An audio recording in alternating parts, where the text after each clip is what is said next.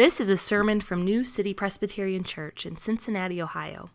To learn more about New City or to hear more sermons in this series, visit newcitycincy.org. But during the series, we're working through, on Sunday mornings, we're working through 2 Corinthians chapters 8 and 9. And the context for those chapters is that Paul is raising money for a mission project. There had been a famine in the land, and it hit the church in Jerusalem especially hard. They were already a poorer congregation. They didn't have a lot of margin to absorb difficulty, trouble, obstacles. And so when this famine came, it hit them very hard. They're struggling. And meanwhile, Paul is planting these churches in the Greco-Roman world amongst the cities of the Roman Empire. And he begins to share the story of the church's struggles in Jerusalem and then to raise money to help offset those needs. He begins to raise funds to send to the church in Jerusalem. And what happened was that the church at Corinth got really excited about this. They bought into the vision. They were thrilled. They wanted to be a part. They wanted to help. They felt themselves connected to God's mission. They felt themselves connected to God's people. And so they pledged to give. They started to give. But then evidently something happened and they tapered off. And so the middle part of 2 Corinthians, chapters 8 and 9, is Paul then encouraging them to finish what they started. They had a good start. And now he said, we want you to finish what you've started. And so in last week's text, chapter 8, verses 1 to 7, we saw Paul lay out for the Corinthians an inspiring example, a great model of generosity in the Macedonian churches, these churches of Macedonia, the way that they gave generously. And then in our text this week, Paul gives even a more compelling example. He gives us the picture of the generosity of Jesus Christ. And so we're going to look at 2 Corinthians chapter 8, verses 8 to 12. I'm really going to focus in on verse 9 this morning. We talked about verse 8 last week. I'll circle around to verses 10, 11, and 12 next week. So today, really, we're just going to camp out in verse 9. But I'll read to you the whole text that's printed for you there in your Making Room booklets. It's page 36 if you're in the booklets there. And if you're looking in the Bibles in your rows, it's page 968. 2 Corinthians chapter 8, I'm going to read verses 8 to 12. The Apostle Paul writes, I say this not as a command, but to prove by the earnestness of others that your love also is genuine. And here's our main verse this morning. For you know the grace of our Lord Jesus Christ, that though he was rich, yet for your sake he became poor, so that you by his poverty might become rich. And in this matter, I give my judgment. This benefits you who a year ago started not only to do this work, but also to desire to do it. So now finish doing it as well, so that your readiness in desiring it may be matched by your completing it out of what you have. For if the readiness is there, it is acceptable according to what a person has, not according to what he does not have. This is the word of the Lord. Thanks be to God. Would you pray with me as we begin? Father, we ask that you would help us as we sit under your word this morning. We pray by the power of the Holy Spirit that we would not just be hearers of your word, but we would be doers of it. We pray that we might think indeed what it means that Jesus Christ has done for so much for us, that though he was rich, he became poor so that by his poverty we might become rich. Would you teach us what that means? Would you teach us what the implications of that are for our lives as we live it out in community and in our neighborhoods, in schools, and in our city? In Jesus' name we pray. Amen. All right, so Paul wants the Corinthians to follow through on the generous giving that they had initially pledged. And what is so interesting, I think, about these chapters is that Paul just does not talk about money all that much. I mean, he is raising money. That's the occasion for this. But he doesn't talk about money that much. He doesn't shame them into giving. He doesn't even talk about God's laws about generosity. He could have done that, right? Combed through and just pointed to the law. But instead, what Paul does talk about a lot is the gospel. What he does talk about a lot is Jesus. He's convinced that if the Corinthian church, if they would see Jesus, really see him, and then that would lead to generous living. And so we're going to see three things just as we camp out on verse 9 this morning. And they aren't entirely separate points, but kind of they build one upon the other. We're going to see that the gospel is about grace. Secondly, we see that the gospel is about poverty. And then thirdly, the gospel is about wealth.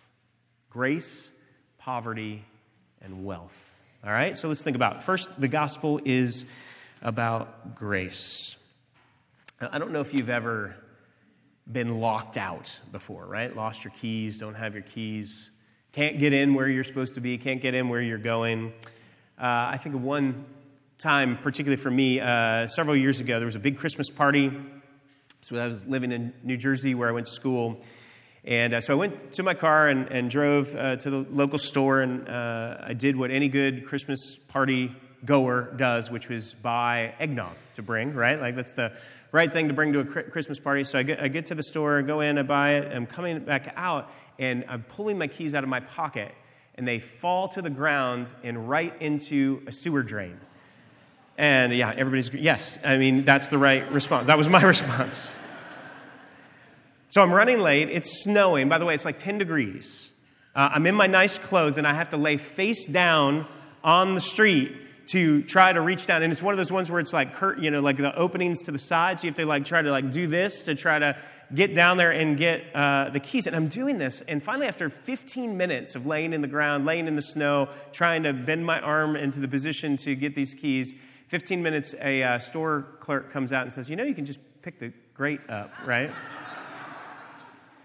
So I got the keys, got to the party. I'm wet, I'm dirty. I walk in with my eggnog, and my friend James says, look what the cat drug in, and I said, I hate you, and things got better after that. But it's terrible being locked out, right? Without keys, you're barred from where you're supposed to be, left out in the cold, wasting your time. And I bet some of you feel that way metaphorically when it comes to God. You kind of feel locked out. Maybe you come to church, maybe you've tried to read the Bible, and it just doesn't seem to click. It doesn't seem to make sense to you. It doesn't seem to be working. You feel like you're on the outside looking in. And I bring this up to say, if you do feel this way about Christianity, if you feel this way about the Bible, then I think this verse 9 of chapter 8, can really help, because in many ways it serves as the key to unlock not only an understanding of what the Bible is about, but it unlocks a way into a deeper relationship with God. And look at how Paul starts. He says, for you know the grace of our Lord Jesus Christ. And J.I. Packer, a theologian, wrote this. He said, grace is the key that unlocks the New Testament. And it is the only key that does so. It is the key word to the whole Bible. Grace. Christianity, at its root, is about grace. All throughout the Bible, you might read about, especially Paul's letters, he talks about the God of grace. He talks about the gospel of grace. Instead of starting his letters by, hi, how are you? He says, grace to you. Instead of finishing the letters with, sincerely or fare thee well or whatever, he says, grace be with you. Start to finish. Christianity is about grace. The Bible is about grace. To miss out on this, to miss this, is to be out in the cold, wasting your time, digging around in the drain. When we lose sight of grace, we get stuck. I mean, some of us are stuck. Even this morning, we're stuck in bewilderment. This is news to us maybe, right? Christianity is all about grace. Maybe that's something we'd never heard before. Based on our experience with the church or with other Christians, maybe we thought that it was about trying to be a good person, or maybe the darker side of that, we thought about it was trying to be right, and then therefore looking down on those who are wrong. Some of us are stuck in formalism.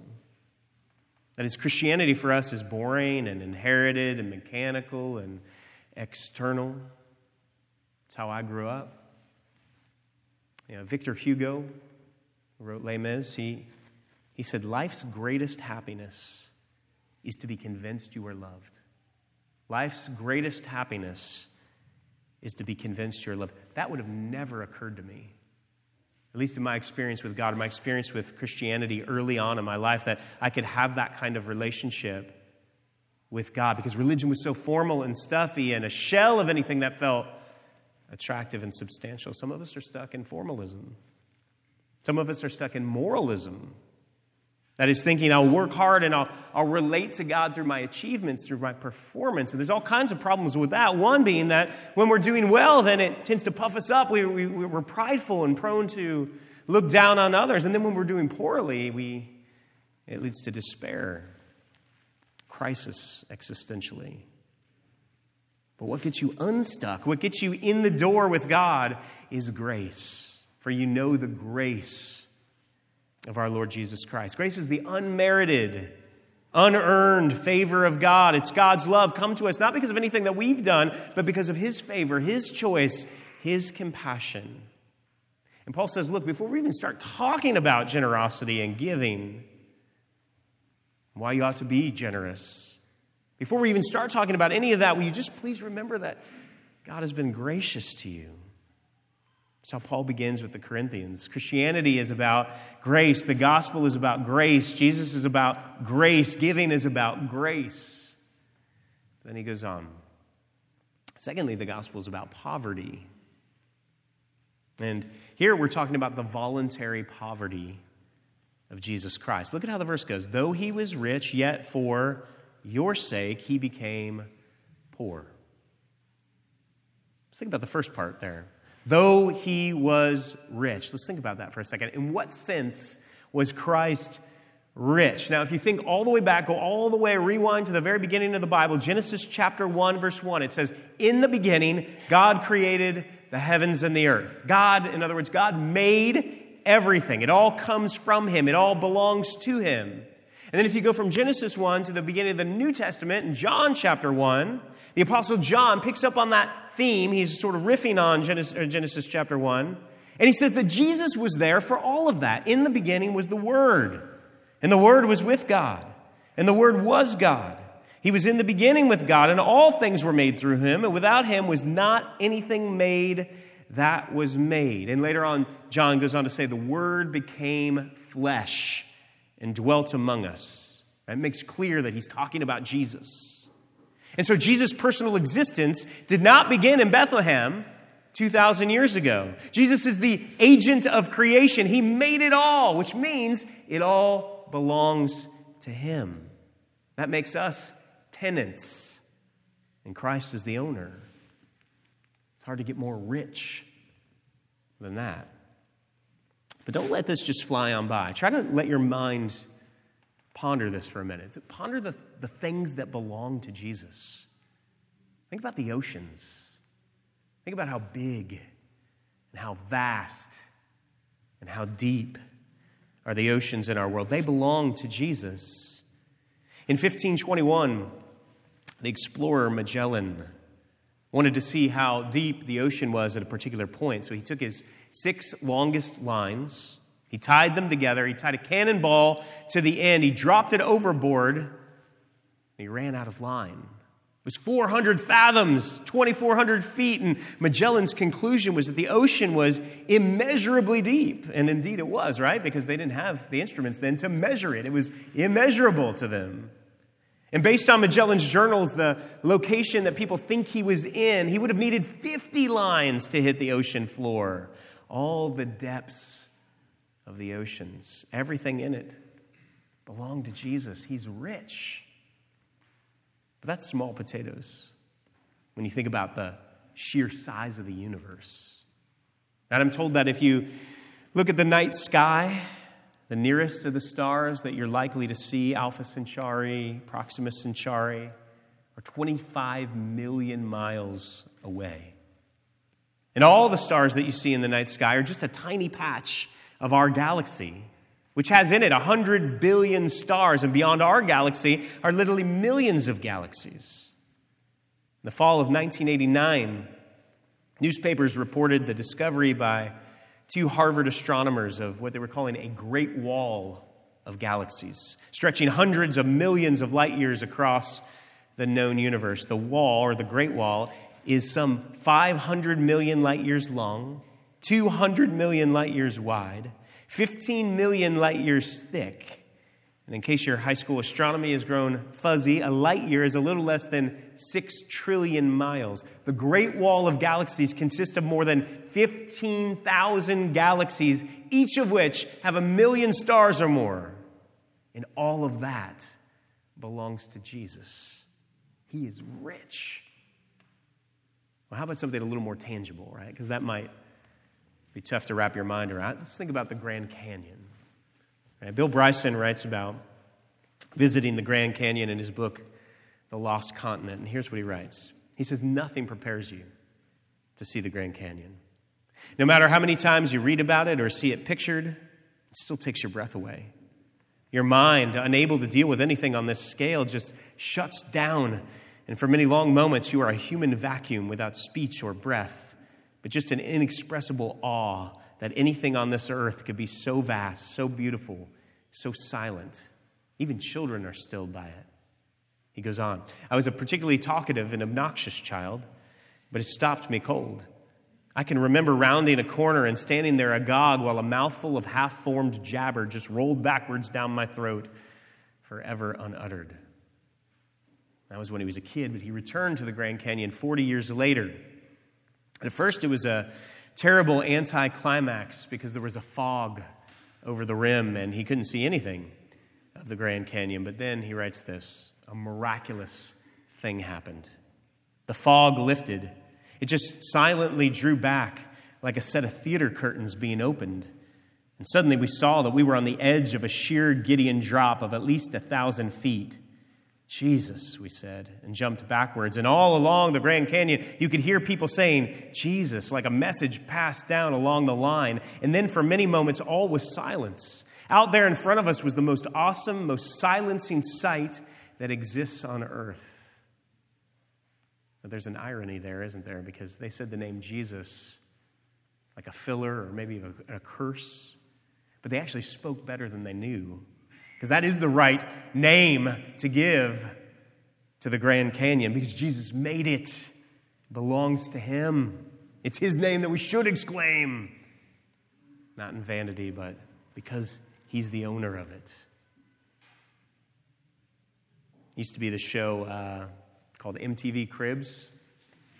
This is highly contextualized to Gen X folks. If you've seen it, MTV Cribs is where they would let you see the insides of celebrities' houses, rock stars and rappers and so on. And the idea is you could, gawk at these awesome, sometimes quirky things that they had in their homes, right? And you'd sort of envy as you watched. But compared to Jesus' riches, right? Those things are nothing. Nothing. He was rich beyond imagination.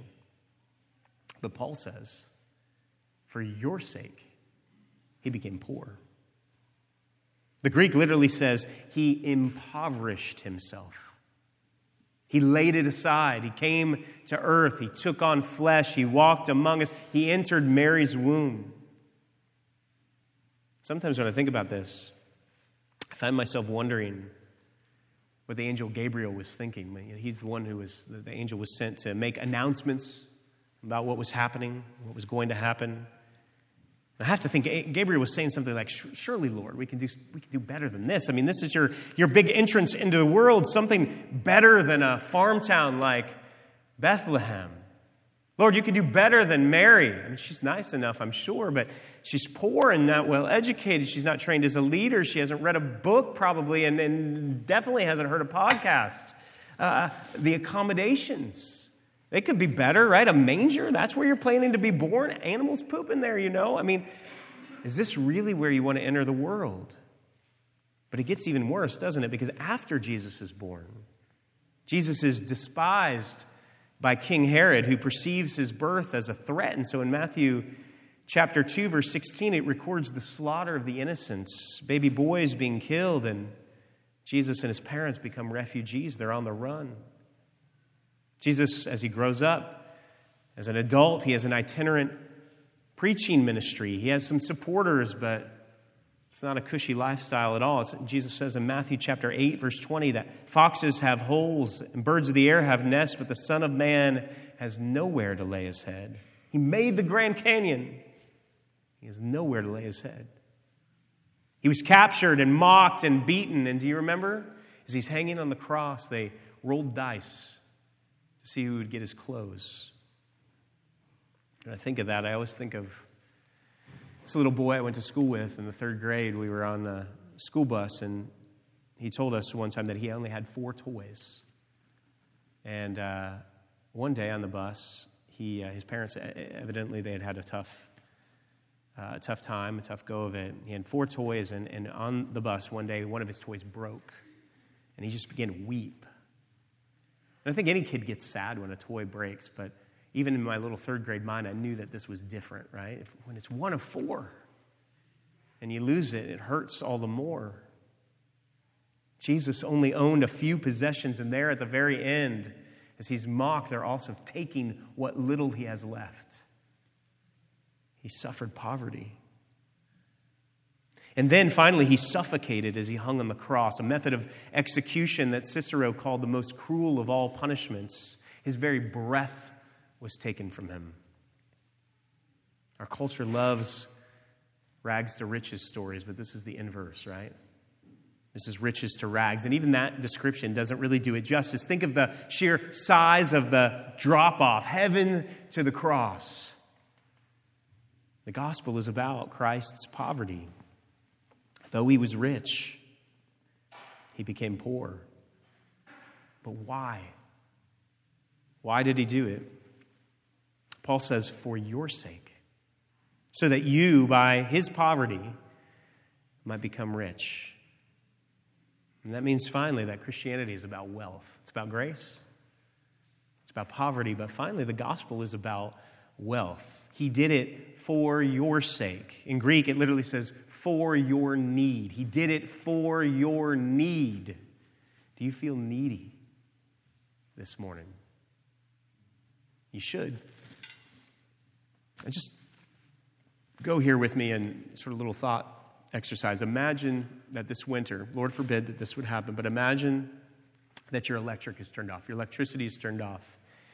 And somebody from the church, somebody from the Deacons Fund has heard about this, and they come to you and they say, hey, we heard what happened. We don't want you to miss, we don't want the bill to go unpaid. We don't want your electricity turned off. We don't want you to experience the cold this winter. Now, if that happened, I imagine you'd be grateful, right? Somebody came to you and offered to pay a debt like that, right? To make sure that you had heat.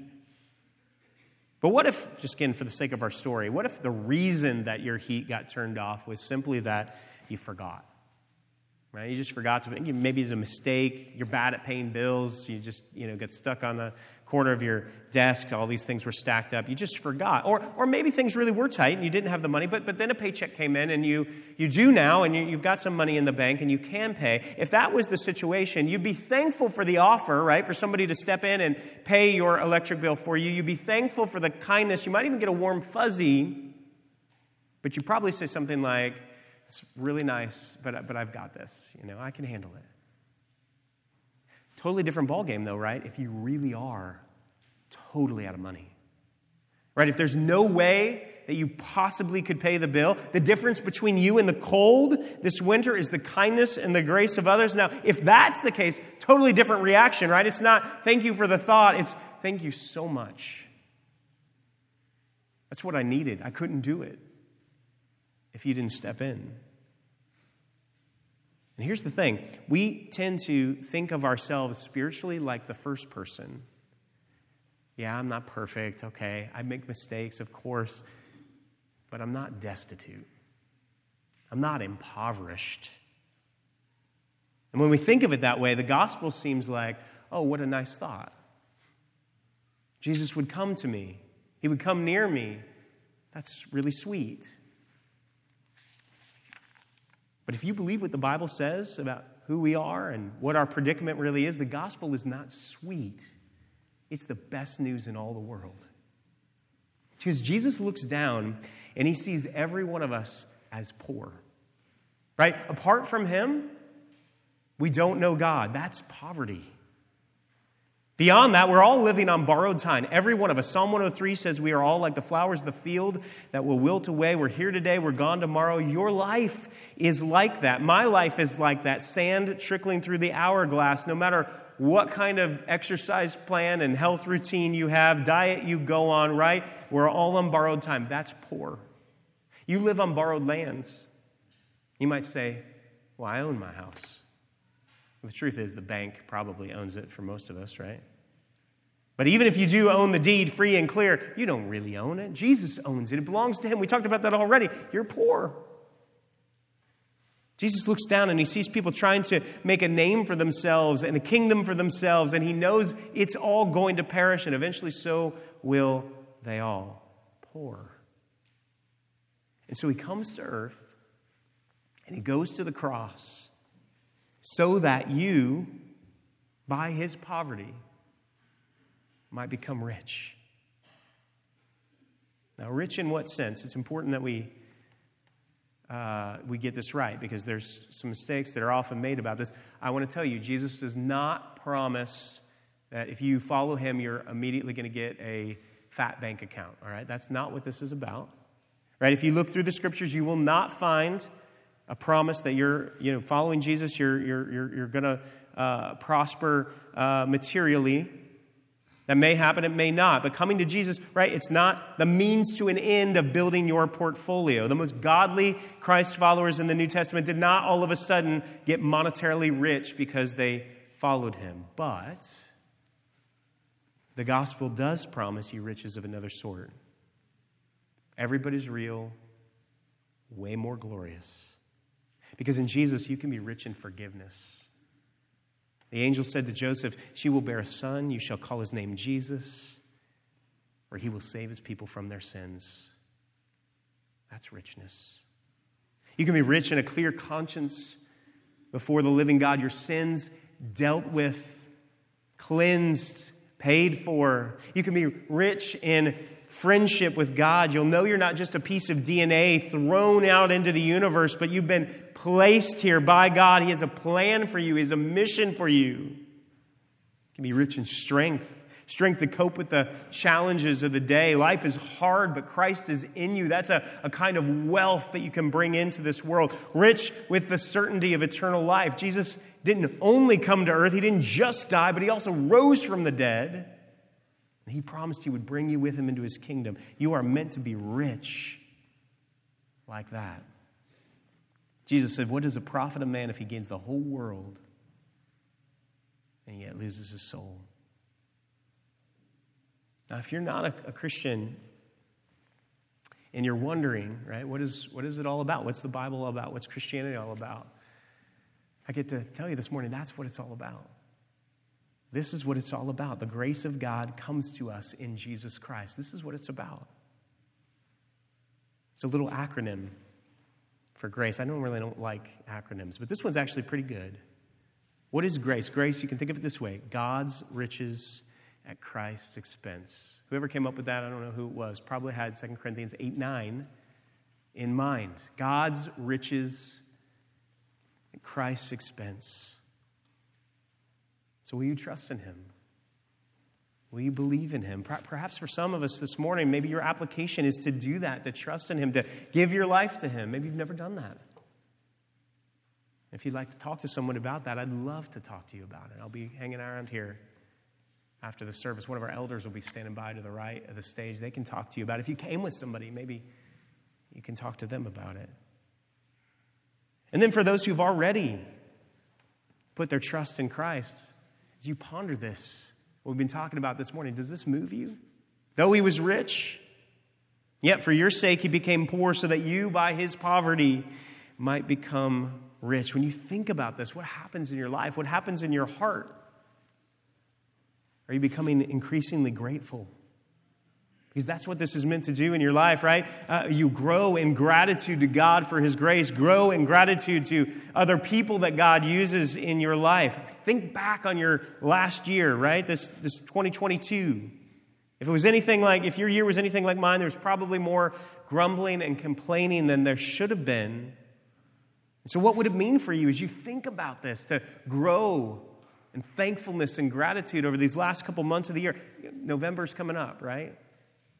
This can prime the pump for you to think about what Thanksgiving is about, what kind of gratitude we should have. Are you growing in gratitude? And then lastly, are you becoming increasingly generous? In the Old Testament, there was a law, the tithe, right? Give away 10%. Actually, more complicated than that, but generally speaking, right, that was it. A law, the tithe. What does generosity mean? Give away 10%. But notice, when Paul does this collection, when he starts this mission and when he's raising money, he doesn't point to the law. Instead, he points to the generosity of Jesus Christ. Because Jesus didn't tithe his blood, did he? Rather, he poured himself out in generosity for you, so that you could then pour yourself out for God and for others. If Jesus Christ gave up everything for us, then we ought to be willing to give up whatever so that we can join in his mission. It's a little early probably for a Christmas illustration, but this is kind of a Christmas passage, and we talked about the Christmas store earlier, so I'm going to leave you with Ebenezer Scrooge this morning. Scrooge is probably the most famous greedy miser of all time, right? In literature at least. And the end of A Christmas Carol, you probably know, Scrooge experiences a transformation, a complete transformation. And here's what Charles Dickens writes. He says, he went to church and he walked about the streets and watched the people hurrying to and fro, and he patted children on the head and questioned beggars and looked down into the kitchens of houses and up to the windows, and he found that everything could yield him pleasure. He never dreamed that any walk, that anything could give him so much happiness. Some people laughed to see the alteration in him, but he let them laugh, and little he heeded them. His own heart laughed, and that was quite enough for him. And it was always said of him that he knew how to keep Christmas well if any man alive possessed the knowledge. Grace changed him, made him grateful, made him joyful, made him generous, and can do the same thing for us. So let's pray. Then we'll come to the Lord's table in a minute. I'll lead us in prayer and then ask you to pray with me the Lord's Prayer, and the words will be on the screen in a moment as well. But let's pray. Father, would you help us to indeed learn all the more what this means? That though he was rich, yet for our sake he became poor, so that we, by his poverty, might become rich. Would you make us a people that embrace Jesus, that are so in love with Jesus, so in awe of what he's done for us, that we become increasingly grateful, increasingly joyful, increasingly generous. And Lord, we pray that you'd work this in us even this morning.